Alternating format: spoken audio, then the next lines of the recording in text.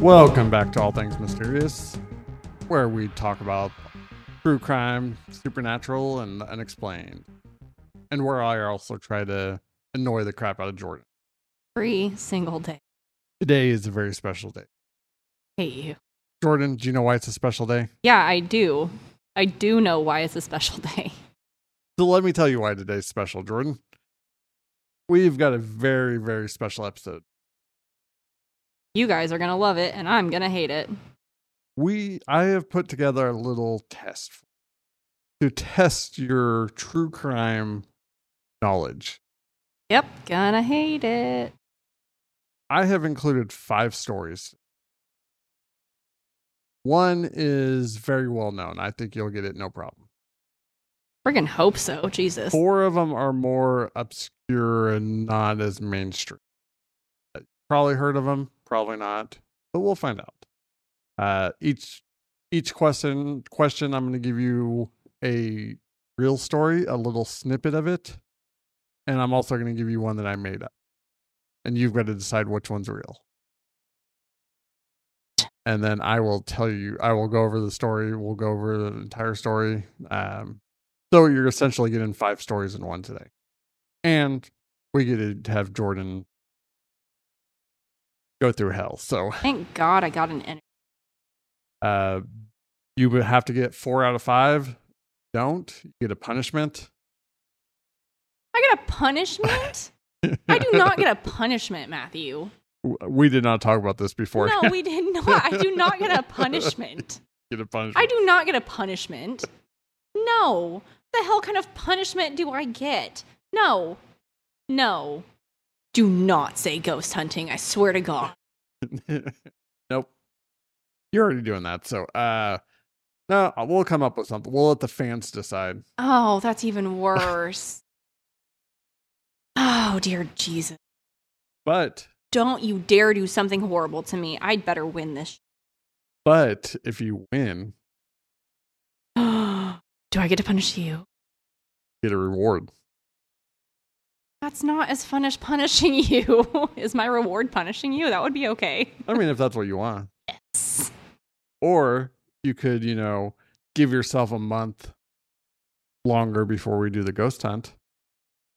That would be kind of a reward. It's just cold. Okay, it's just cold outside. But we'll see. I mean, you're not going to get the reward, so I could pretty much offer anything. God, I have been putting this day off. Since he told me what he was doing, I was just sitting here. What I really should have been doing was just randomly researching. But no, I was researching my own episode. I searched for obscure true crime, and then I went to the very last page. God, I've listened to so many episodes. I've never been so happy that I'm sick in my life, and I keep a lot of this back of my. Oh, but it gets better. Oh, You don't get a whole lot of details. And the fake stories may have a little sprinkle in real events. You gotta listen carefully.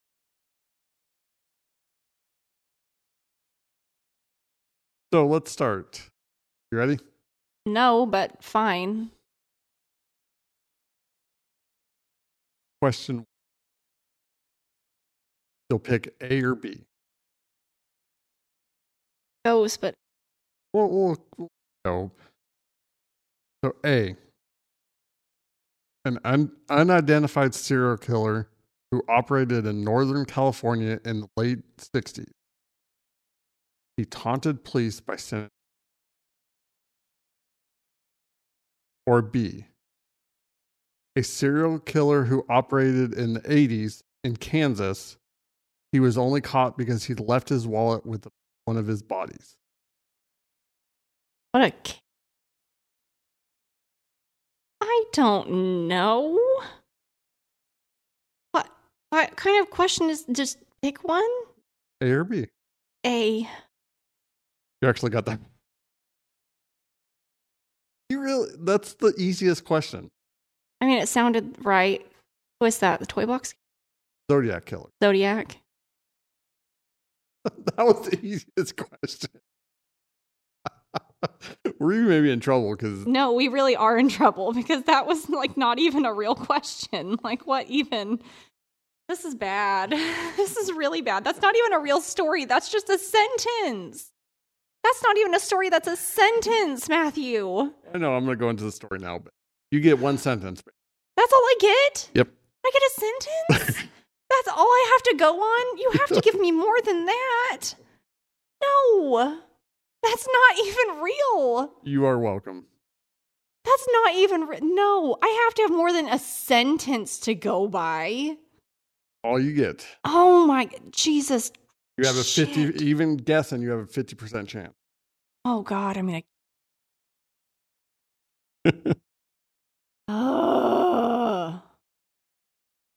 Got it right. So now we'll talk about the Zodiac. Fine. Since you Talk obviously- about the Zodiac. Since you obviously need a refresher course in Zodiac, honestly, I thought that was going to be the easiest. To be completely honest with you, I am not the biggest serial killer person. Zodiac is literally what got me interested. I've talked about this before, but my biggest interest in true crime is actually not serial killers. It's actually missing persons. Which is one of the reasons when we started this podcast, it was all things mysterious. And it's the missing persons that get me the most. It's not necessarily serial killers.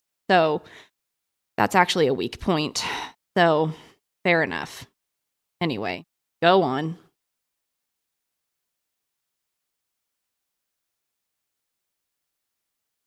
Okay, so one of them you might do well on because it's a missing person. Hey, I'd better win that one. I am well versed in the missing persons. So the Zodiac killer terrorized the San Francisco Bay Area during the late 1960s, early 1960s, leaving a trail of fear and cryptic messages. The Zodiac has 5 confirmed kills, 2 assaults, and several more that are attributed. His count was up to as high as 30-something in his letters. But please agree that 5 for sure. Yeah, a lot of the times like that, you believe their kill count to be much higher, but you can't actually. And we'll kind of go through the timeline here, starting with his first kills, called the Lake Herman Road kills. Oh, Lake Herman Road, where David Faraday, age 17, Betty Lou Jensen. So on December 20th, 1968, the Zodiac killer claimed his first victims, high school students Betty Lou Jensen and David Arthur Faraday, on Lake Herman Road near Benicia. I don't know, somewhere in California, San Francisco. Listen, names are hard to pronounce. Honestly, if you guys get offended by how I pronounce a lot of these words, it's going to be very bad for you. It's about as bad as me on the Dyatlov Pass episode because there is one story in particular that you guys will know about. I will be referring to that guy as Chester. Just FYI. I understand. That episode was so hard on me because it was so hard. The couple on their first date parked in a lover's lane around 10:15 p.m. Their bodies were discovered shortly after 11 p.m. by a nearby resident. Speculation by Robert Graysmith suggests another car may have pulled in. The killer possibly ordered the couple out.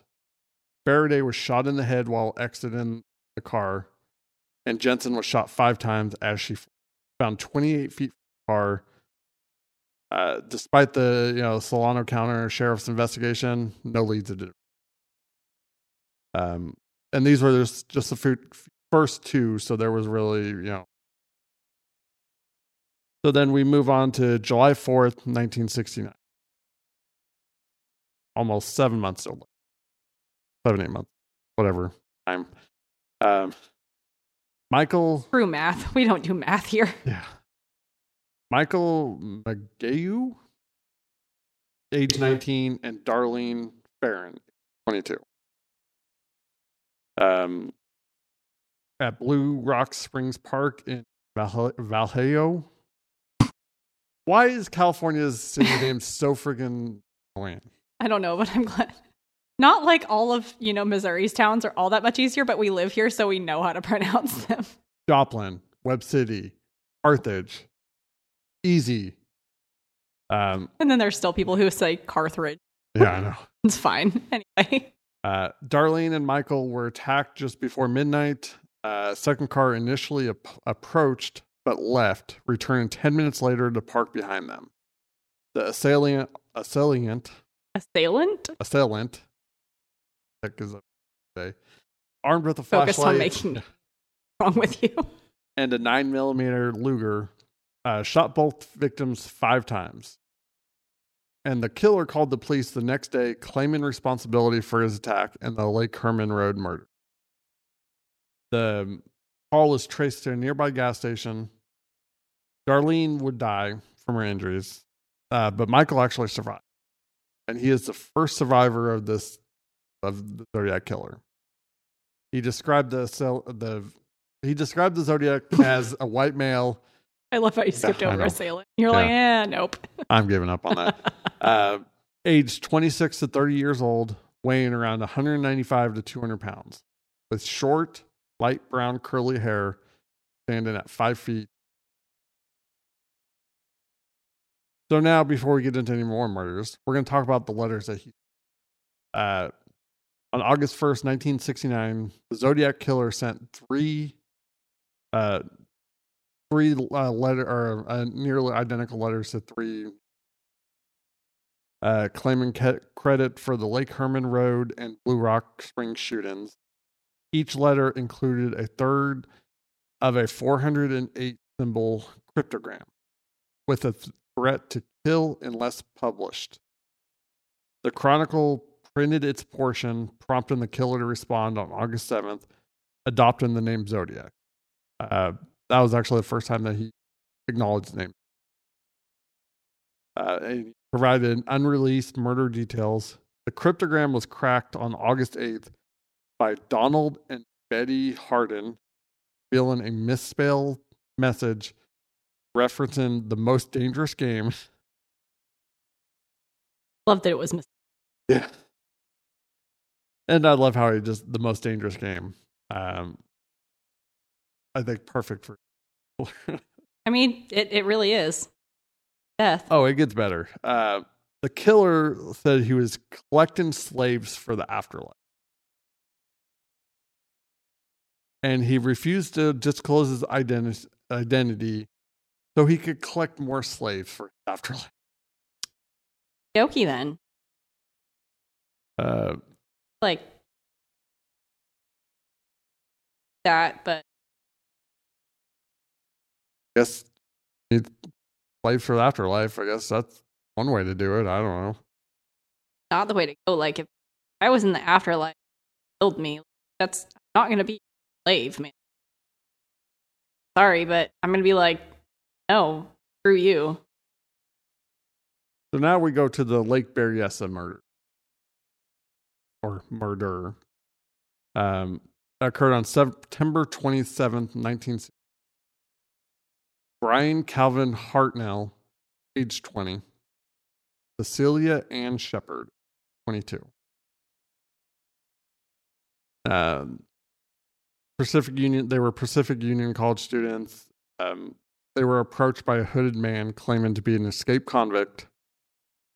Armed with a gun and a knife, he forced them to tie each other up before stabbing them multiple times.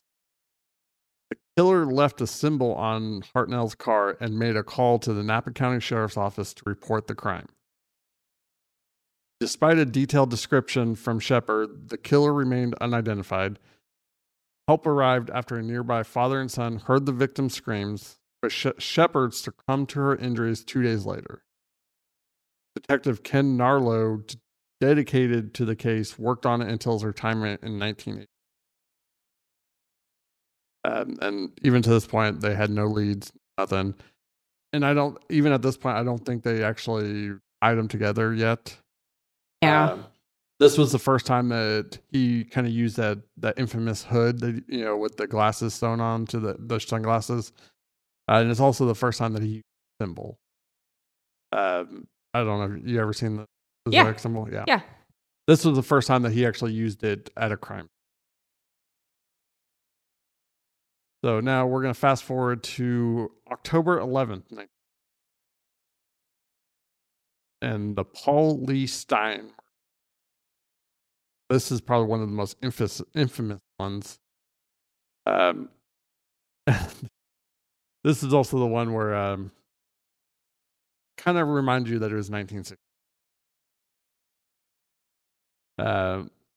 So on October 11th, 1969, the Zodiac killer shot and killed cab driver Paul Stein in San Francisco. Stein had picked up a white male passenger who requested a ride to Presidio Heights. Instead, Stein drove 1 block past the destination to Cherry Street, where he was shot in the head. Witnesses observed the crime, with 3 teenagers calling the police. Patrol officers saw a man wiping the cab and walking away. Police watched the Zodiac killer walk away because they thought they were looking for a black. Yep, that was. Yep. Yeah, so they literally had the Zodiac. They were basically right on top of it. Watched him walk. Couldn't be a. Oh. Because they were told from the 911 dispatch that it was the suspect was black. So they basically just watched him walk to the park and disappear. Can't be a white guy. The Zodiac, letter to the Zodiac Chronicle 2 days later claimed responsibility for the murder, including a torn piece of Stein's bloody shirt. The letter also contained a chilling threat about shooting school children on a bus. That is definitely.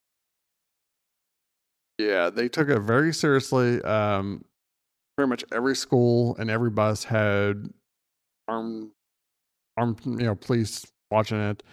I think they even had National Guard activated to watch schools and buses. I mean, at this point, it was taken very seriously. But literally, the Zodiac killer could have been caught. Cops weren't. I mean, and not necessarily. I mean, I'll give the cops a little bit of credit because they were just going by what they were told from dispatch. At the same time, like, we all know that eyewitness testimony. And I mean, the teenagers who reported the crime said they never mentioned the guy's race. But definitely at some point when they were, dispatching the police on it, it somehow became a black man. There's still obviously a lot of confusion on how that actually happened. And then we're going to get into some further letters. On October 22nd, 1969, someone claiming to be the Zodiac called the Oakland Police Department, demanding the appearance of lawyers F. Lee Bailey or Marvin Belly on a talk show. Belly agreed, but the caller using the name Sam failed to show up for a meeting arranged by Belly. The call was traced to a mental institution patient, ruling him out as a Zodiac.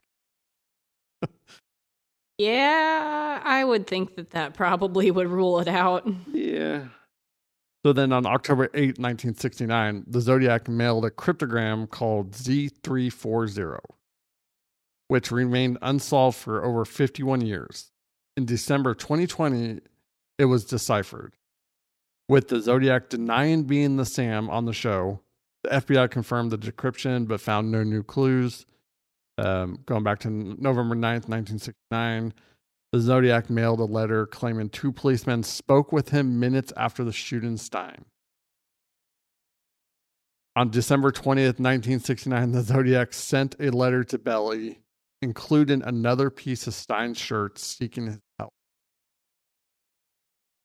That was the last confirmed kill. There was a few letters afterwards, but all the good stuff already happened. Now, on top of that, there's several victims that are a lot of people think might be the Zodiac killers. That were believed. of him, but weren't confirmed because he didn't claim them. I would say honestly, hold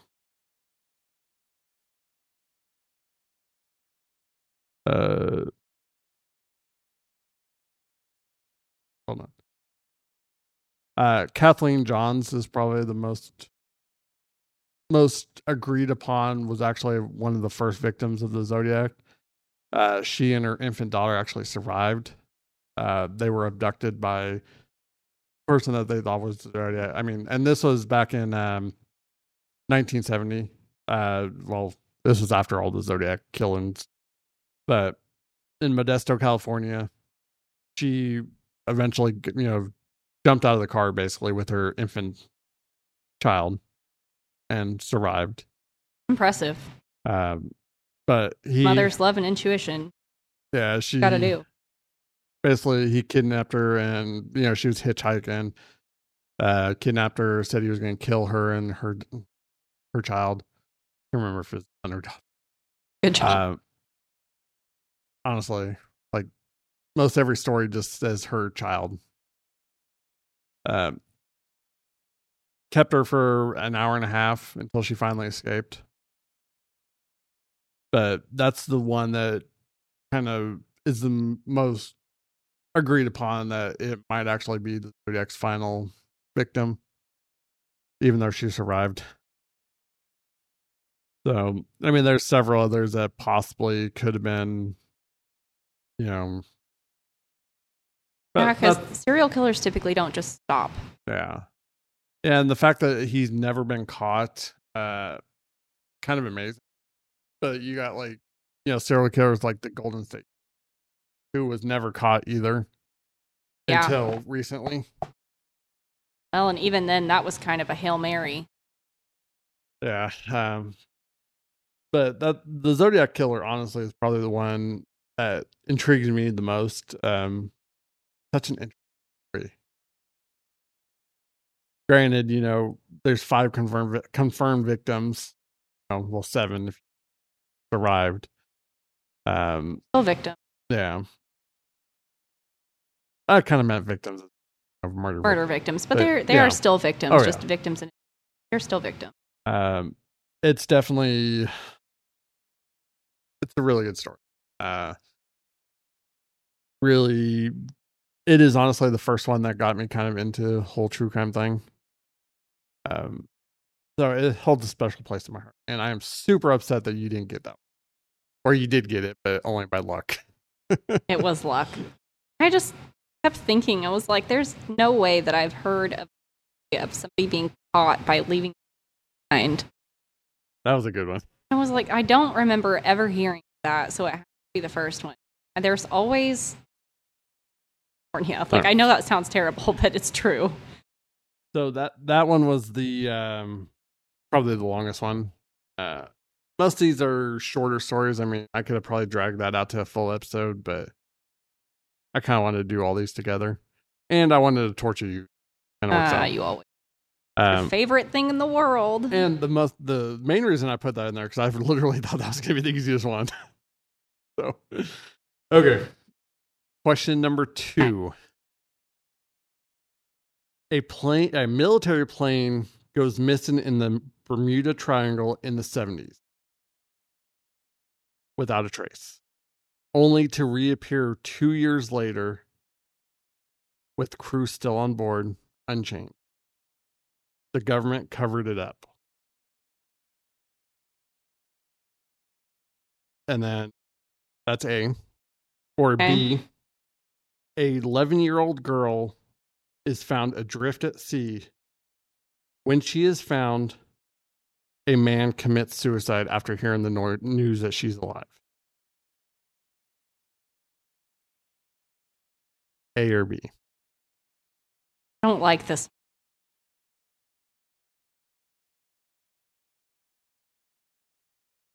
I don't recall either story. However, I don't like either story.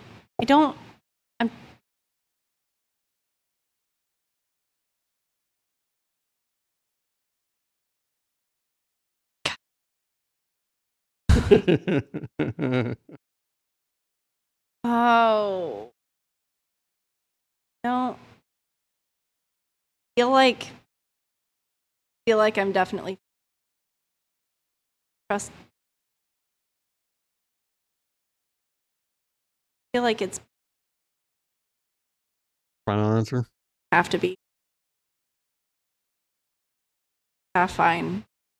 One chance. You are correct.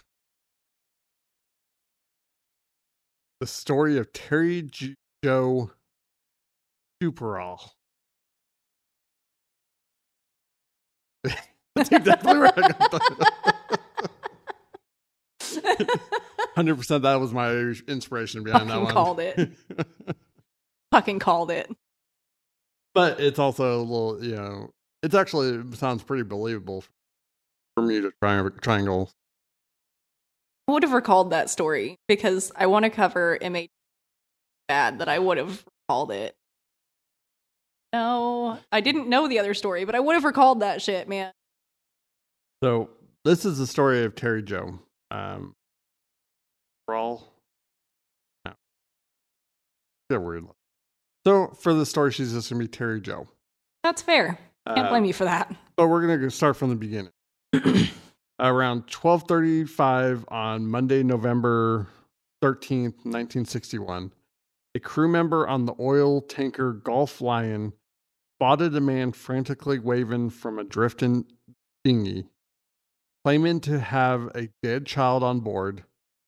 The crew rescued the man, identified as Julian Harvey, skipper of the Bluebell. Harvey explained that a sudden squall the previous evening caused the Bluebell to capsize, leading to the death of a 7-year-old girl, Renee. Harvey unsuccessfully tried to rescue his wife and passengers before being forced to abandon the sinking ketch. I remember this story. I just didn't. Okay. No, I remember the story. I remember it. An autopsy later confirmed Renee's cause of death as drowning. So Harvey was taken to Nassau, where authorities questioned him despite doubts about his story due to his calm demeanor and well-equipped. His claims could not be disproven. He was permitted to return to Miami on November 15th, face further questioning by the U.S. Coast Guard. Now, on October 16th, 3 days later, a child was rescued by the Greek freighter Captain Theo in the Northwest Providence. Second officer Nicholas Spachidikis. You know what? I feel you. Trying to pronounce the Russian names felt like that. Greek is almost as hard. I believe. Spotted her on a cork float about a mile from the ship. The crew immediately stopped the engines, lowered a life raft, and rescued the 11-year-old Terry Joe, who had been adrift for several days after her family's boat sank.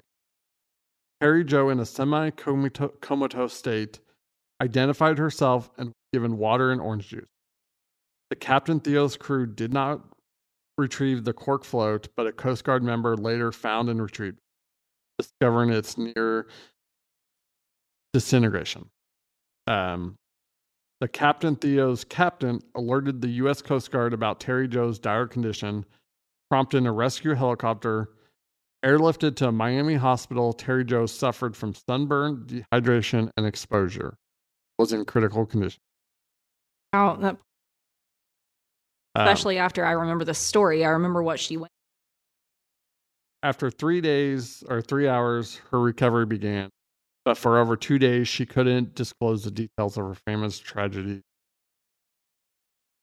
Now, on October 16th, Julian Harvey repeated his account to the U.S. Coast Guard investigators, maintaining that a sudden squall caused the Bluebell's mast to fall, damaging the ship's hull, rupturing the gas tank, igniting a fire.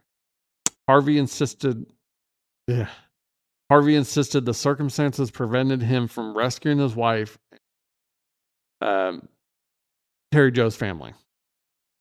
He also stated finding Renee's body in the water and attempting unsuccessfully to revive her. On October 17th, during Julian's interrogation, he learned of Terry Joe's rescue, improving condition. Responding with apparent relief, he exclaimed, "Isn't that wonderful?" Nobody, not for you, it's not.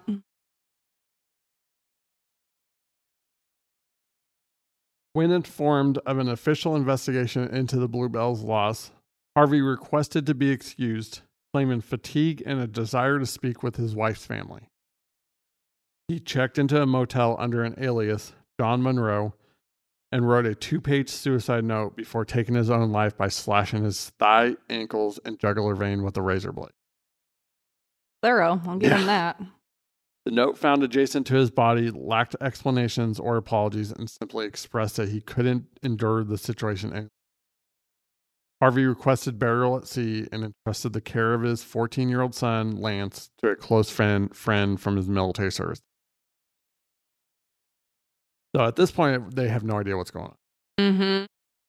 They're about to, though. Oh, yes. Because on November 20th, Terry Joe shared with investigators the truth about the Bluebell and its passengers lost. Yep. On the return journey on November 12th, Terry Joe heard her brother's screams and investigated to find her brother and mother dead. Harvey assaulted her, shoved her below deck, and then struck the vessel, causing it to sink.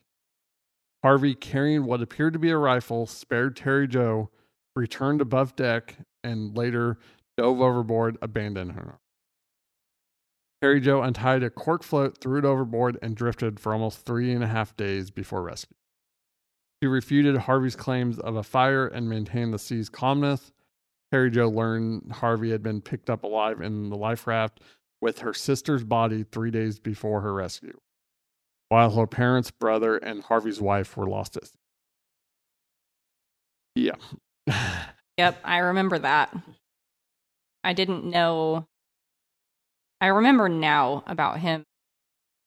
But yeah, I remember the story now that you're going more of the details. But yeah, I don't know how people, their families. I mean, I'll never understand. We'll kind of talk about some of his. So it's like when people, I don't know. I can understand defending. Basically, money, what it boils down to. So, with Terry Joe's compelling account and Harvey's subsequent suicide, an investigation delved into Harvey's troubled history. The decorated war veteran faced employment instability, financial woes, and had recently attained a double indemnity insurance policy on his wife. A month before the Terry Joe's family chartered the Bluebell, Harvey was hired to take tourists to seas, including Terry Joe's family.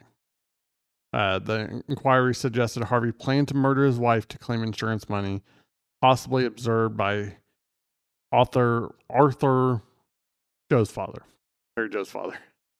Harvey then proceeded to kill the entire family, adding credibility by retrieving Renee's body from the ocean. The inquiry concluded that if alive, Harvey would face prosecution for all deaths aboard the Bluebell and the attempted murder of Terry Joe. And that's honestly the messed up part, is the fact that he killed her sister and then took her body to kind of make him more credible. On the other hand, though, I mean, the fact that she at least got to bury one of her family members. I feel bad for her. But at least she the most minute amount of clothes. You're doing good so far. 2 out of 2. I mean, muscle luck. But now we're going to go to number 3. Probably still failing, but cool. This one you probably will be able to get. So a woman disappears in Southern California in the early 20s. 1920s. Her body is found in London 2 days later.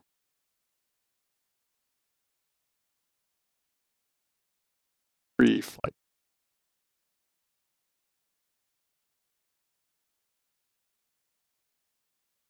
And then B is a woman disappears while hunting for Bigfoot. Her male friend says that she was abducted by Bigfoot.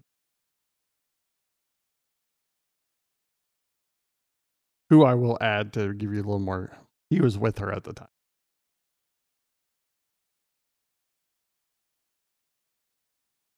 I'm not supposed to like any of them, but obviously I'm not supposed to like any of them. Your whole idea was to piss me off. That was the whole plan of this episode, was to make me angry. It really was. He was like cackling while he was telling me about this. Feel his evil little grin. A or B? I don't like either of them. I feel like this.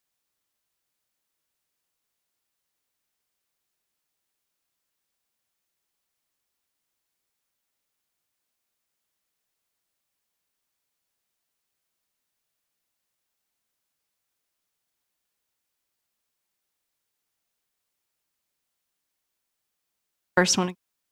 It was a woman disappears in Southern California in the early 1920s. Her body is found in London 2 days later.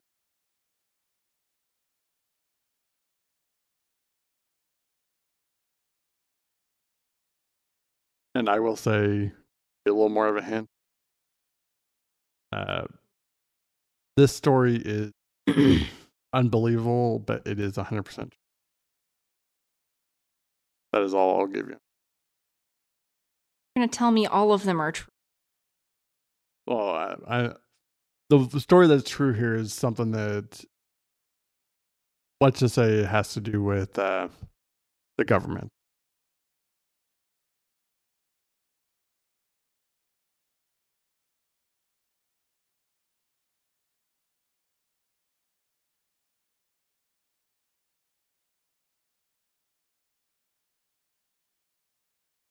Went missing looking for Bigfoot? A woman disappears while hunting for Bigfoot. Her male friend who was with her says she was abducted by Bigfoot.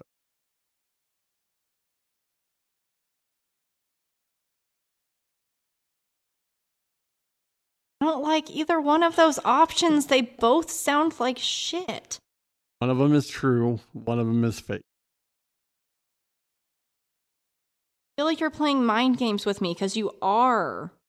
I really am. I know you're playing mind games with me, and I feel like because B said that A is. I never said. I feel like you. No, I said one of them is true. I said the one that's true is unbelievable, but it is true. I wasn't specifically picking one out to tell you. I wouldn't cheat.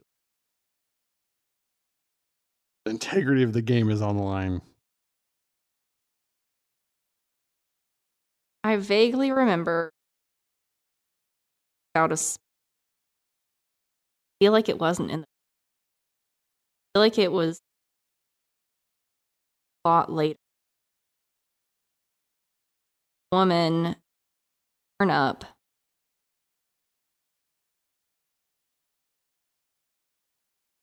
Identity.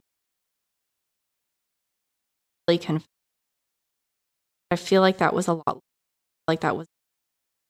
So I think that's. No, I'm trust that, and I sure as hell don't know anything about it.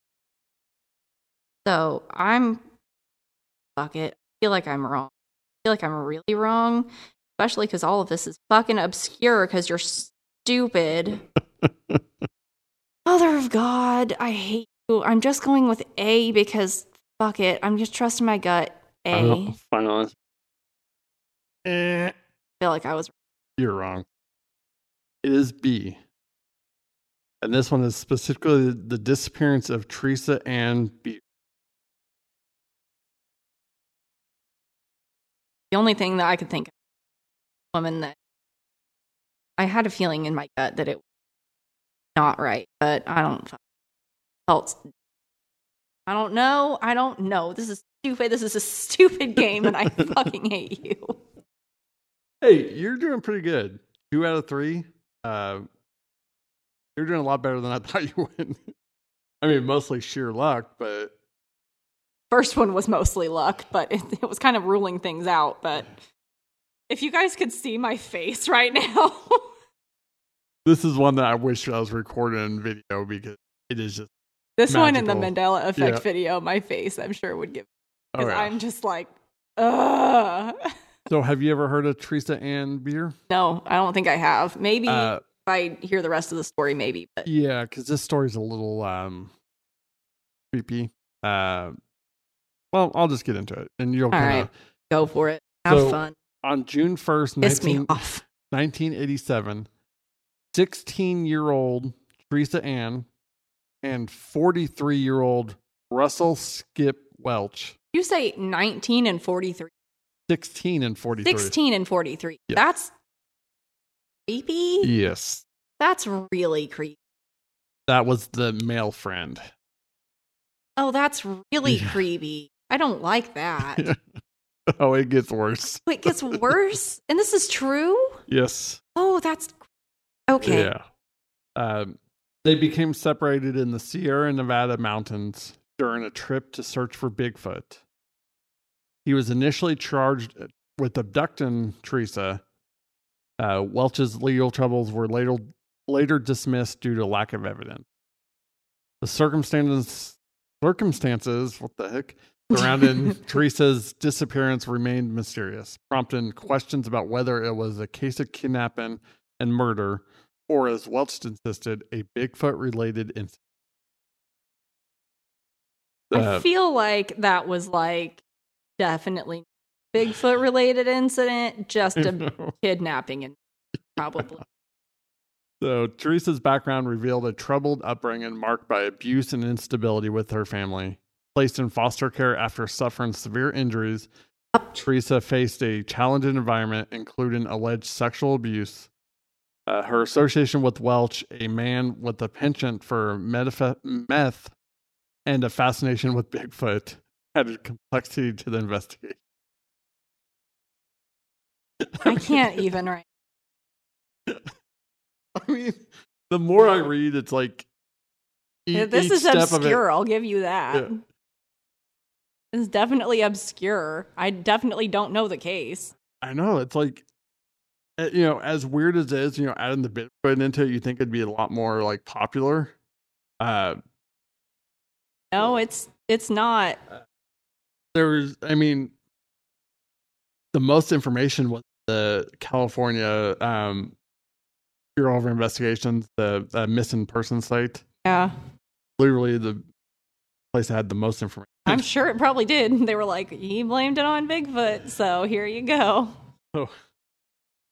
So Welch's conflicting accounts of Teresa's whereabouts, coupled with the discovery of a staged campsite, raised suspicions. This gets worse and worse. Despite searches and investigations, Teresa's fate remains unknown. Welch, who passed away in 1998, maintained his innocence, sticking to the claim that Teresa had joined a Bigfoot community in the mountains.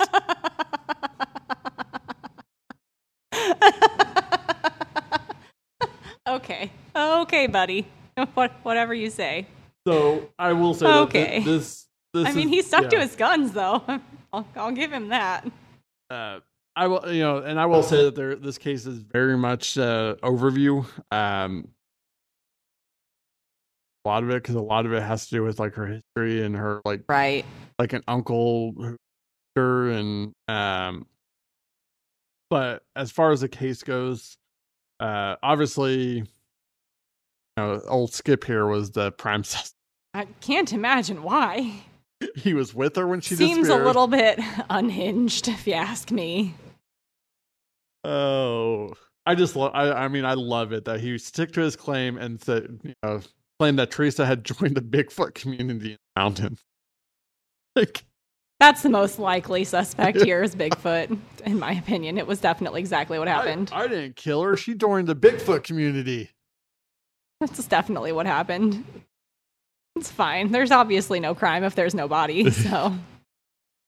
Oh my God. Jesus. So yeah, that was definitely one of the more obscure ones, which I thought you would actually have a better chance because it was a missing person case. That one is so obscure that there was no way. And the two reasons I added that one is, well, actually, the main reason is because of Well, the Bigfoot thing. yeah, exactly. I figured that would throw you off the most. It did. Yeah. It did throw me off real good. So you were right. I was like, there's no way. And the original story, the woman disappears in Southern California in the 1920s.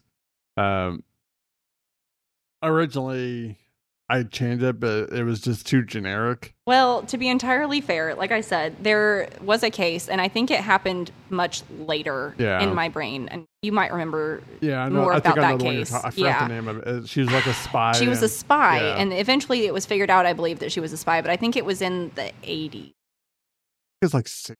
Might have been the 60s. I don't remember, but it was discovered, I believe, that she was a spy, but her identity is still more or less unknown. Yeah.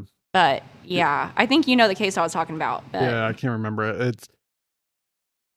She was more or less an unknown woman, but I was thinking of that case being a possibility. But it was like, I don't think, and I don't know. I remembered originally you saying that there was possibly paranormal in this, so I was like, I don't know, maybe it's a paranormal thing. And you're red herring, I don't fucking know. My brain is...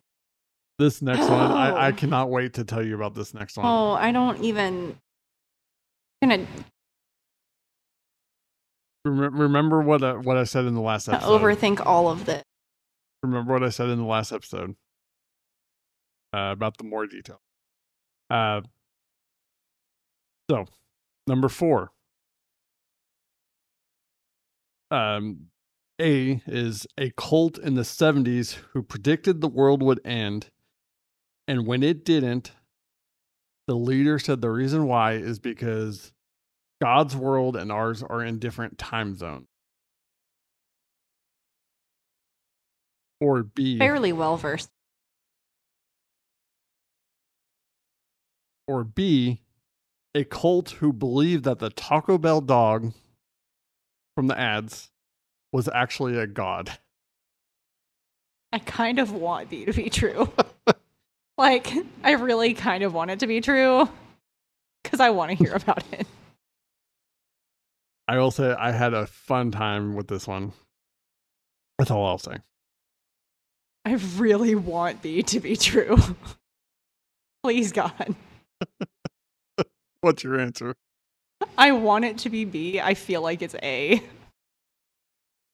Which one? Can we go with the one you want or the one that you think?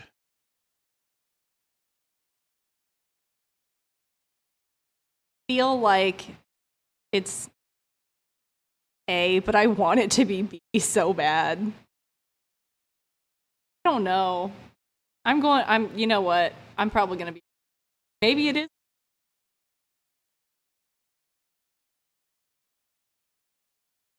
Seems super out there.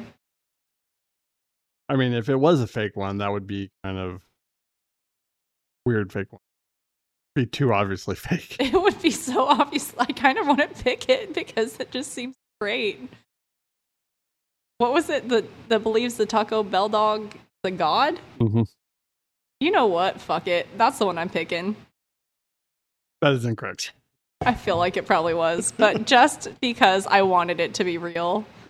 This one actually, because I would join that cult. It sounds great. Honestly, like I remember distinctly. This one's kind of based in fact. It's not actually a cult, but there was a lot of memes going around. Yeah, I remember about the Taco Bell dog. They were great. Yeah. They were so good. I wanted it to be real. I wanted it so bad to be real. I wanted to hear the story. I did too. I wanted to hear the story. God damn it. So actually, A is the correct answer. I figured it probably was, but man, I wanted to hear that. And this one is about the Ant Hill Kids cult. Ant Hill Kids cult. Yeah. This is the Chester, by the way.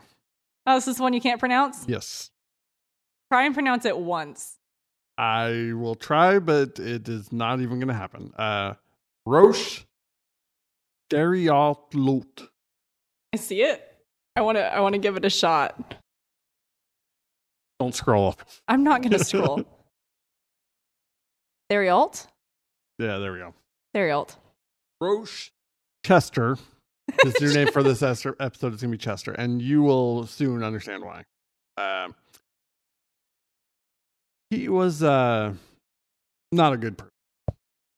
So I mean, it's a cult. yeah, So yeah, I've already lost. yeah, Not that I really tried on this last one because I just wanted B to be true.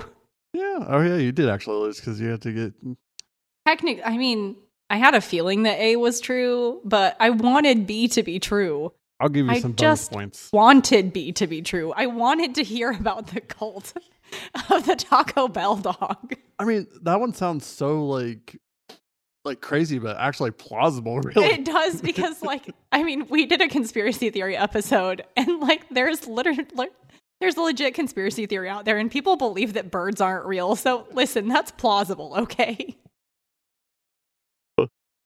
It's plausible. and that's why I wrote that one like that because I was hoping that it was gonna be so out there. I was like, you know what? No, I'm going to pick it even if it's wrong because I want it to be real. And honestly, I wish it was real because that one would have been more. I wanted it to be real because that would be such a great story though. So, Chester, a charismatic individual, thought to prepare for an impending apocalypse by forming the Ant Hill Kids, a religious commune influenced by the Seventh-day Adventist beliefs. Initially promoting ideals of equality and unity, the group's harmony deteriorated when expelled from the Adventist church. Chester's influence intensified, leading to strict rules such as prohibiting contact with families and imposing communication restrictions. That's usually where it starts. Yep. Among Start members. cutting you off. His descent into alcoholism and the imposition of increasingly severe regulations marked the unraveling of the once promising.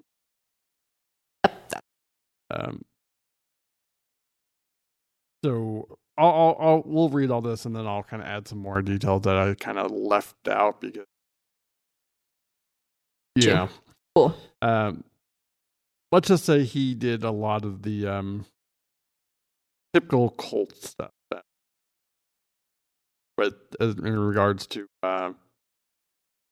raping everyone and with every woman. Yes, I am your god kind of thing. Yeah. If you want to go to heaven, you got to sleep with me. Ah, gotta love that. Yeah. So the Ant Hill Kids sustained themselves through the sale of baked goods, but beyond the kitchen, life within the sect descended into a nightmarish reality. Chester began scrutinizing his followers. I love that you just can't say his name. You're just like, and Chester. Yeah. I mean, honestly, he's a Chester. So. Like Tybalt or something. Yeah. Not that bad. Theriault. I don't know. Not that bad. It's not necessarily that I can't pronounce. I mean, that's part of it, but to that's be honest, fair. He is a Chester. That's fair.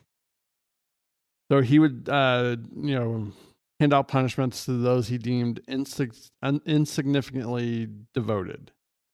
Attempts to leave the sect triggered his wrath, resulting in brutal acts such as using belts or hammers, suspending individuals from the ceiling, meticulously plucking each hair from their body, or subjecting them to degrading actions like defecation. Yep, that's yeah. Well then. As the well-being of the seminars deteriorated, Chester increasingly embraced his delusional divine beliefs. Convinced that the world would end in 1979, he led his commune into the Canadian wilderness, believing Quebec would be spared divine destruction. Good old Quebec. You're safe up there, guys. It gets better. Quebec is safe. So when 1979 passed without apocalypse, Chester justified it by claiming different time zones between our world and God's. Despite his feeble... God does not live in our time zone, you guys. It's fine. Despite his feeble explanation, his followers elevated him as their absolute leader in the Canadian wilderness and later in the Ontario woods.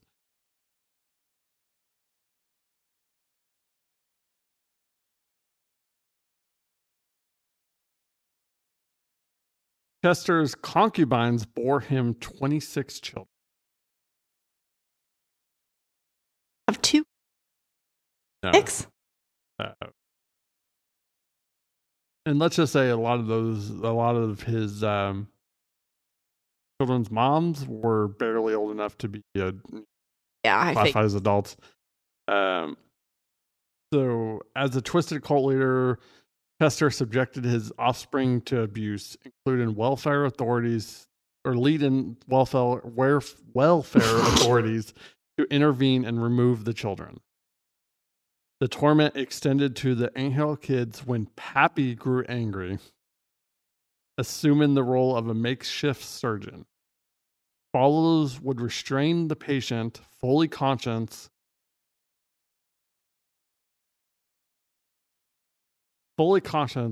while Chester used kitchen utensils, pliers, or a blowtorch. Oh, dear jeez. Yeah. The brutal practice resulted in followers losing limbs, teeth, fingers, and toes. Oh, dear God.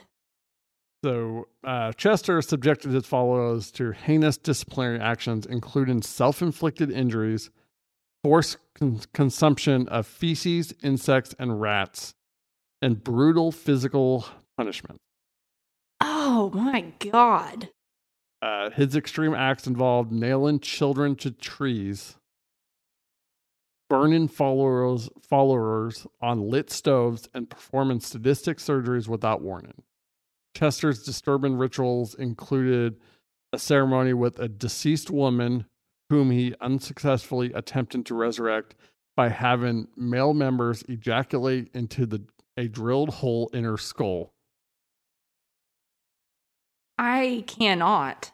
Yeah. Right now. I've said it before, but it's about to get worse. Oh my God. It gets... Okay. Yeah. So among his victims were two of his own children. One killed during a botched circumcision, and another left to die in a blizzard. The atrocities came to light when Gabriel Lavelle's near-death experience exposed the cult's crimes. Despite enduring severe abuse, it took amputations and a brutal assault for Gabriel to escape and contact authorities in 1989. Chester received a life sentence, but was murdered in prison in 2011 by a fellow inmate who handed a knife to the guards, ending the life of the self-proclaimed prophet at 63. Yeah. You know what? Bravo. Honestly, not that I, believe in that behavior. But frankly, good job. This is like the Ken Rex thing all over again. It's like Ken Rex McElroy all over again, but at the same time, like, bro, God, you did so much torture. Like, not that I condone that behavior, but you deserved that shit. So, and then dude was already in prison. So here's the messed up part. Astonishingly, some followers remained loyal even after Chester's atrocities were exposed. I'm sure they did. The cult. Highlighting the disturbing power dynamics within the cult. Cult people. While it may seem simple to declare resistance against such treatment, these ordinary individuals endured relentless torment from a deceitful, abusive, and sadistic leader simply because their beliefs aligned with his. The power of charisma and religious fervor is generally frightening and shaping. Cults, man. There's something else. Whole another ball game. But honestly, I mean, the Angel Kids cult, which I never even heard of that until this is the first time I hadn't either. I can't believe I'd not heard of that. I know. Like, I think I feel like that should be a well-known cult story. The whole Jim Jones or whatever thing, I think that kind of overshadowed this. It did, which frankly shouldn't overshadow this story. It really shouldn't. It shouldn't, because this is way more atrocious. And it's just This one is oh god damn. So for the last one. Yep. So at this point you can't win. No, I can't win. I didn't expect to win anyway, because I knew you were going to throw me off. I will give you a bonus point. name the year that this happened. I won't be able to do that, but okay. I know. You may have actually heard of this one. Or not. Probably not. So A is a killing duo who ordered a pizza and then killed the delivery guy because they wanted to know how it felt to kill somebody. Or a pair of female serial killers who would lure men with the promise of a threesome and then kill them after.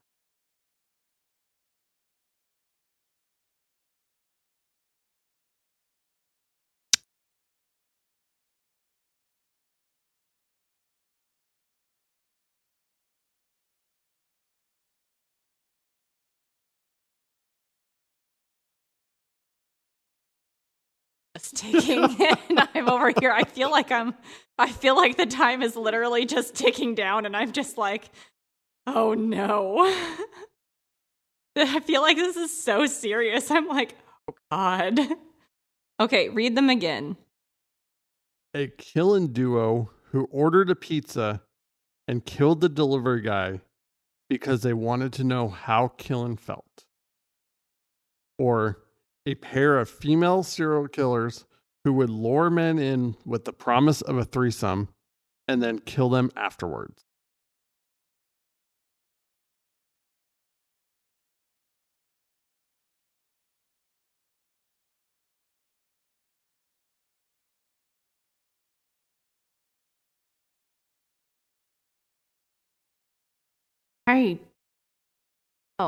Because honest to God, I feel like I've heard both of those stories. I really do. I feel like I've heard both of the stories. Why do I feel like there's an... I will say, the fake story is the plot of a Criminal Minds episode. God, I fucking knew. Gotta suck. Or the rough estimate of the plot that I remember from the Criminal Minds episode. Yeah, right. I knew it came from somewhere. I knew it. Recognize.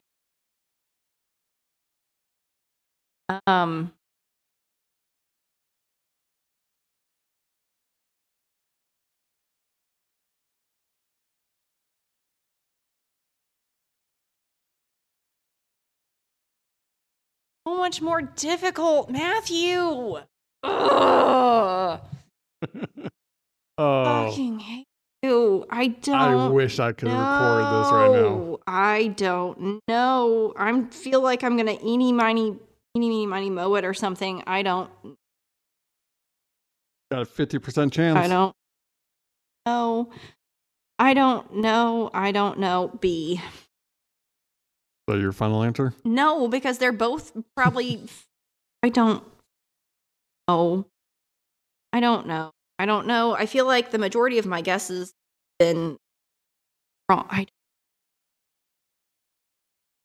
I don't like it. I don't like any of my answers. No. I mean, you've got 2 right, 2 wrong, so you're 50%. I know. But like... I'm scouring the recesses of my freaking brain right now, trying to decipher what's television and what's true crime. Because I don't know, because I don't listen to a lot of obscure true crime. I listen to a lot of mainstream true crime, but I also watch a lot of freaking Criminal Minds, you little shit. I know. That's why I included this one. Stupid ass.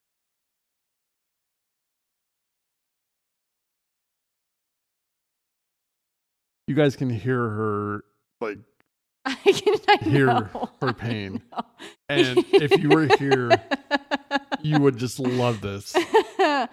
I want to be right, but at the same time, I kind of just want to say fuck it all and just guess because I don't care. Because I do care, but I don't. And I'm going to lose anyway because I've already lost. So, like, what's the point? But I still... You have a chance to win still. No, I don't. If you guess which one's real and guess the... And I will even give you the decade. I'm still not going to guess that right. That's like 9, 10 numbers. 10% chance. I'm still going to guess it wrong. I'm still going to guess it wrong. No, you're not. I'm still going to. I will give you, if you get within 2 years. I'm still going to guess it. I know myself. But that gives you got to figure out which one's true, though. A or B. A killing duo who ordered a pizza and killed the delivery guy because they wanted to know how killing felt. And since you're probably going to ask me anyways, B is a pair of women serial killers who would lure men with the promise of a threesome and kill them after. All right, my answer is B. Final answer? Yeah. You want to guess the year? Decade. Decade would be. Am I right? In a second. You're giving me a decade. Then that means I'm right. Not necessarily. Decade would be the 1990 to 2000.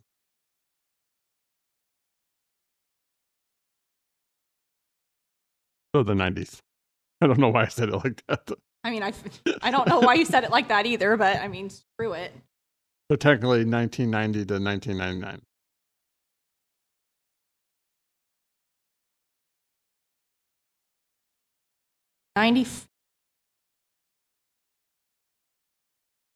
Okay. So the correct answer is A. Fuck off. I'm going to fucking kill you. Well, I asked you for the decade because if you got close, I was still going to give you the bonus point. Oh, I'm going to kill you. But this occurred in 1997. It won. If you would have said 1995, I would have gave you the bonus point. You know what's really annoying was my gut was 97, but I was like, that can't be right. So I went with 94. This one is called the Pizza Killers. And once I start talking, you probably heard about No, this. I'm sure I have, because I thought that was the Criminal Minds episode.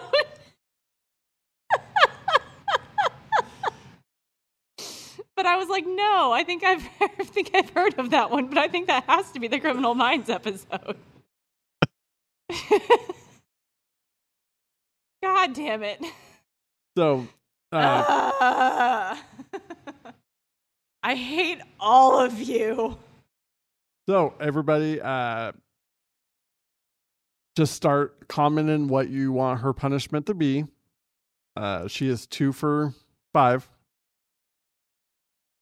Which is not very good. It's not fair. You're throwing in Criminal Minds episodes and shit. That's not fair. And I also don't even remember if that was a criminal. I know it was some kind of. Well, it was something like that. But yeah. I watch all that kind of stuff, so I'm sure it was something I've seen. And I don't know. It could have been something I just imagined or something. No, I'm sure it was something like that. I recognized it, so I'm sure it was something along those lines. So, Royal Sussex County in New Jersey appears at first glance as a safe haven for its diverse farms, seemingly deserted houses, strip malls, and quaint communities adorned with numerous antique shops. Yet this unassuming setting became the unexpected stage for 2 brutal and random murders. Oh, by the way, there's actually 2 people, not just one. Oh, yeah, it was a couple. Well, no, I'm talking about the duo. They killed 2 people. Oh, okay. Got you. But I figured that'd give out too much information, so I just included the delivery guy.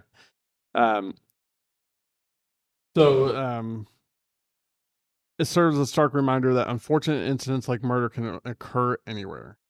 On the night of April 19th, 1997, Tony's Pizza and Pasta in Hardyston, New Jersey, received a call for 2 pizza deliveries to 196 Scott Road in nearby Franklin.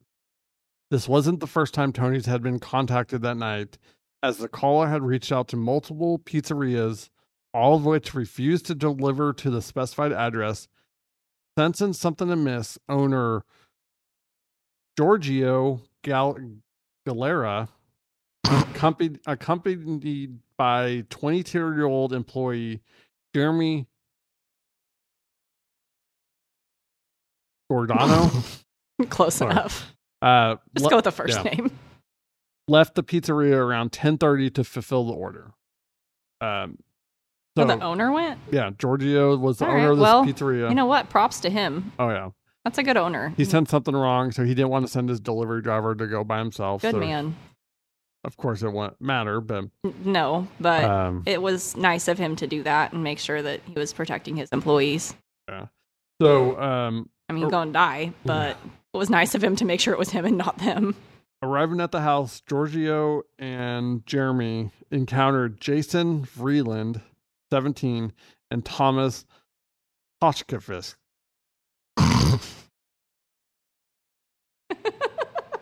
It doesn't matter. 18, waiting outside. Oh, you're going to make fun of me, so I'm going to make fun of you today as much as I freaking can.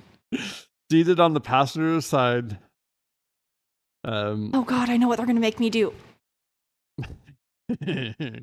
Galera rolled down the window to discuss the owed payment in a chilling turn of events. The Koshkovich, instead of producing money, pulled out a .45 caliber semi-automatic pistol and opened fire into the car. Vreeland, armed with a .22 caliber revolver, also joined in the shooting. Following the attack, the shooters removed the bodies from the car, leaving them on the ground alongside the untouched pizzas. Notably, no money was stolen from the victims. The police traced the call to a nearby Dunkin' Donuts, and surveillance footage revealed the teens borrowing a phone book at 10 p.m. that Saturday. Both perpetrators were apprehended 2 days after the murder. Yeah, I mean, they let it trail right to them, so... Back in the phone book days. You remember those days? Yeah, I do. It's just one of those things like, listen, if you're going to be stupid, be smarter about it. Yeah. So basically that was the whole thing. They had possibly, been involved in a robbery 11 days prior. Well, they weren't possibly, they were involved in it, but they were involved with the third person. And that's kind of where this plan started forming. Because the two wanted to know how it felt to kill somebody. The third accomplice, Michael Conklin, he was actually the getaway driver for the robbery. He actually dropped out of this whole thing because they were planning it and he just didn't want to murder somebody. That's fair. Originally, they were just going to rob the pizza guy. You can understand that. But once I started kind of going more into, deciding to murder him, Conklin basically just said, no, I'm out. I'll do some smaller crimes, but I'm not going to murder somebody. That's fair. Props to you. Both shooters were convicted and received life sentences. Vreeland will be eligible for parole on October 14th, 2044 at the age of 65. Koshkovich will be eligible for parole on October 20th, 2072 at age 92. He was said to be the mastermind and main shooter.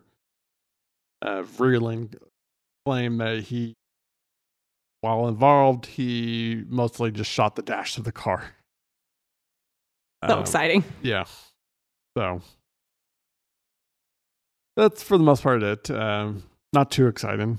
I think the threesome one would probably been more interesting. Can't trust my gut. Leads me astray.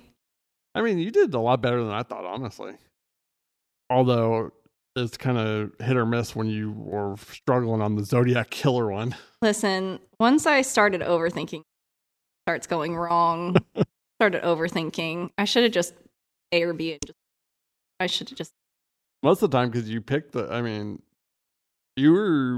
picked the right answer. I started strong and then started failing.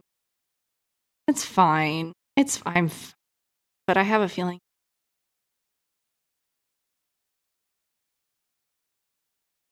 Why do I? Now they definitely are. You should have said it while we're on air. I know. About it. No. Oh, we're definitely going to have to do this again. Oh. I had a lot of fun in this. I had a lot of fun in the research. I'm sure you freaking did. You're over there grinning like an idiot. Oh, this is like I've been over here with my head in my hands, like thinking so hard. I'm sweating. I honestly thought the Zodiac Killer would have been the easiest one because that's like the most common. It is, but well, it's like I told you, it's like I'm not super into serial killers. I know a decent amount about serial killers, but ironically, the Zodiac is actually a really big like blank area in my brain. It's missing persons that I typically about. So, I mean, obviously, like the Zodiac, I could have probably done a whole or just unsolved deep murder. dive. But and that's kind of one reason why I chose to do it like this is because a lot of these stories are smaller and won't really fit into a full episode. No, it was a cool format. Aside from the fact that you're torturing me. Oh, I'm so gonna do this again. Oh, we'll see what the fans think. Oh yeah. So if you want to see me torture Jordan again with this format, just let us know. I'm sure they'll vote yes. Don't worry. I know you guys love it. I just want to thank everybody for listening.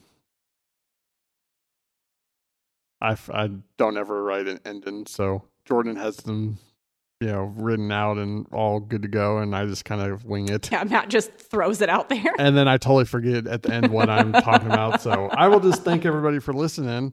If you can like, comment, or subscribe on any one of where the podcasts are, on our YouTube, all links will be in the description. I want to thank everybody for listening. As always, we'll keep you guessing.